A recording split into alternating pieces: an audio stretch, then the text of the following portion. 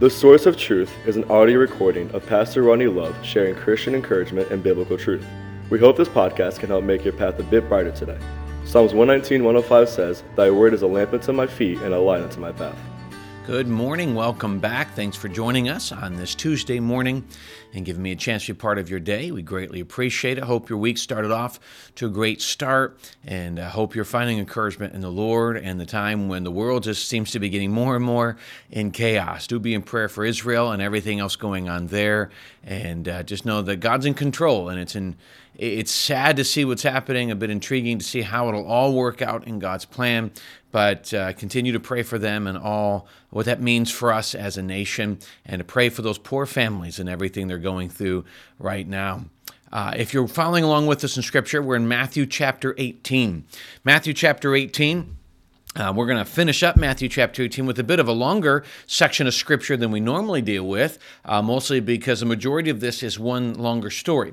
So let me go ahead and read the beginning to give us an introduction of what we're dealing with, and then we'll get into this parable that Jesus goes to. So chapter 18, verse 21, the Bible says, "Then Peter came to him and said, 'Lord, how often shall my brother sin against me, and I forgive him? Up to 7 times?' Jesus said to him, 'I do not say to you up to 7 times, but up to 70 times 7. So, one of the things you have to see here, we mentioned this a little bit close yesterday, but in this passage, there's sometimes you'll see there are certain numbers that are used in Scripture repeated on purpose. The number 7 we see as a number of perfection, and so in the culture back then, the Pharisaical culture was, that you were to forgive 3 times.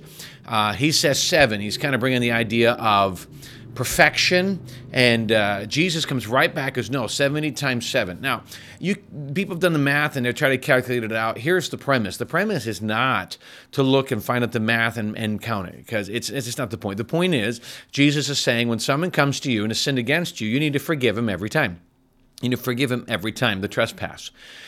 Peter looks and he's seeing it as a level of arrogance, at least in my perspective, and yet Jesus says you should always be forgiving. Now, in a moment, we're going to read a section of Scripture that gives a parable of what is really called the unforgiving servant, someone who's been forgiven so much.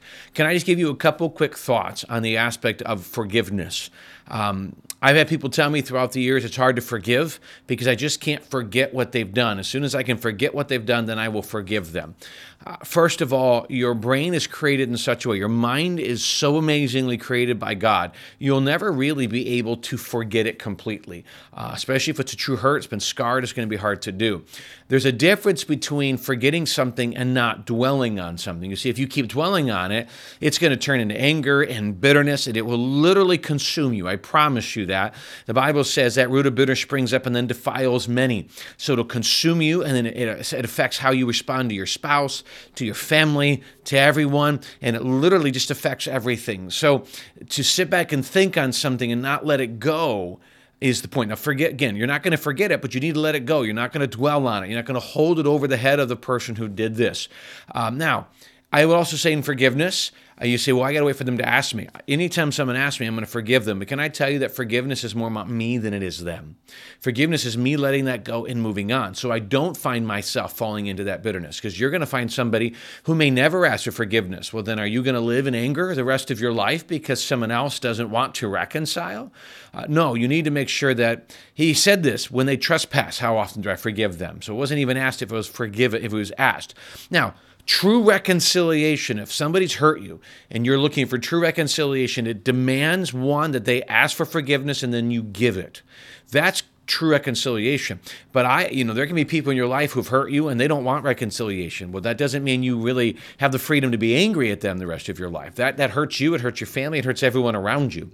So the point is you forgive for yourself and then wait for God to take care of them. So what happens? Jesus puts then down in Scripture a thought and a parable about what happens when we don't forgive. Again, a bit longer passage of Scripture, but follow along with me. Verse number 23, "Therefore the kingdom of heaven is like a certain king who wanted to settle accounts with his servants. When he had begun to settle accounts, one was brought to him who owed him 10,000 talents. Now, by the way, that was an insurmountable amount of money. I won't go into all the details. I didn't do the math this morning, but it literally was an insurmountable amount of money, millions, if not billions of dollars. It was an excessive amount for what he owed. But as he was not able to pay, his master commanded that he be sold, and his wife and his children and all that he had, and that payment be made. Very normal custom. They would go to debtor's prison.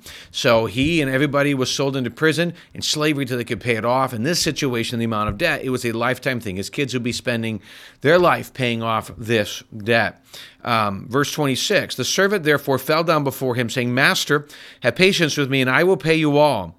And the master of that servant was moved with compassion, released him, and forgave him the debt. Again, an unsurmountable debt, unpayable debt. He turns around, pleads for patience, and the master forgives him the debt completely. This is truly a picture of the debt of salvation that we've been given. We have an insurmountable debt of sin that deserves punishment. And when we come, God not only just gives us patience to deal with it, he forgives the debt. So this is a picture of a man who has been saved. Verse 28, but the servant went out and found one, or it's the idea of someone been saved. I'm not sure of this situation the guy was saved, but the idea was the picture of what we have been forgiven. Verse 28, but that servant went out and found one of his servants who owed him 100 denarii and laid his hands on him and took him by the throat, saying, pay me what you owe. Now understand, denarii, $100 maybe? Okay, you got a insurmountable debt. This guy owes him about $100. Verse 29, so his fellow servant fell down at his feet and begged him, saying, have patience with me, and I will pay you all. And he would not, and went and threw him into prison till he should pay the debt. So when his fellow servants saw what had been done, they were very grieved, and came and told their master all that he had done. But then his master, after he called him, said to him, you wicked servant, I forgave you all the debt because you begged me. Should you not have had compassion on your fellow servant, just as I had pity on you?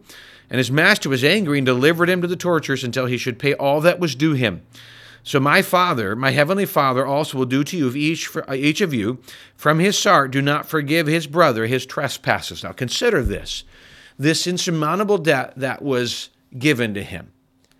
And he couldn't handle forgiving somebody for what would be considered maybe $100. Now, again, I'll go back and say, I don't think this guy was saved and lost salvation, anything of that nature. Here's what happens. When we think about, as Christians, how much we have been forgiven in the aspect of salvation. Now, I guess we have to come back and recognize the cost of salvation. The Bible says the wages of sin is death. The punishment for my sin is death. I should be in hell as a result of my sin. I think, especially if you've grown up in church, it's easy, and you were saved at a young age, it's easy to say, well, I've been saved. We understand grace. We understand mercy. It's an amazing thing to have. And so we sometimes lose the severity of our sin. If someone who's been saved later in life and recognizes this change, understands it better, and someone like me who grew up in the church, saved at a young age. But we have to remember that here's the best way to understand the severity of our sin. My sin put Jesus on the cross. That's how severe my sin was and how I need to recognize that. So if I recognize that, then I recognize the debt that's been forgiven me by God. So the simple rhetorical question is, if I've been forgiven that great amount of debt, then why would I not forgive other people who owe me so much less? Just think about this man. He had been literally he borrowed the money, couldn't pay it back, was basically gifted this huge amount of money. He was fine. Can't handle $100. It's the wickedness of the servant, his unwillingness to offer the forgiveness that he had been forgiven. We should be the most forgiving people, whether somebody has asked for it or not. And again, full reconciliation demands both parties. But that doesn't mean that I sit back angry at someone else, because does that mean that someone else's sin is then forcing me to live in sin the rest of my life? Absolutely not. God has told me to forgive, and I do. I offer it. You know, it's interesting. When we go to 1 John 1:9, if we confess our sins, he's faithful and just to forgive us. You know, really one of the premises and the pictures behind that verse is not that Jesus is like, okay, if you forgive, fine. No, the picture is Jesus is wanting to, he knows what you've done wrong. He wants that reconciliation. He wants to keep that close-knit relationship. So he is waiting, wishing to give you the forgiveness if you'll just ask for it. That's the picture we have here.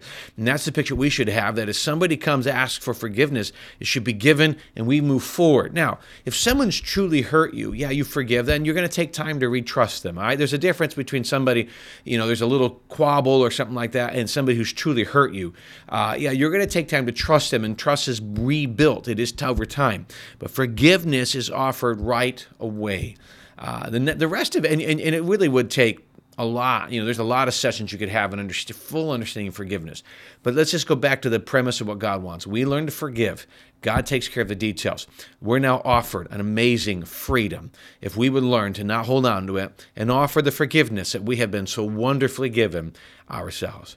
Well, again, thanks for joining us on this Tuesday morning, giving me a chance to be part of your day. Greatly appreciate the privilege to teach God's Word. Hope this is an encouragement. If there's anything we can do to be an encouragement, reach out here to the church office at Grace Baptist Church in Bakersfield. And if we can be a blessing, we'd love to do that. Thanks again for joining us today. We look forward to seeing you again tomorrow.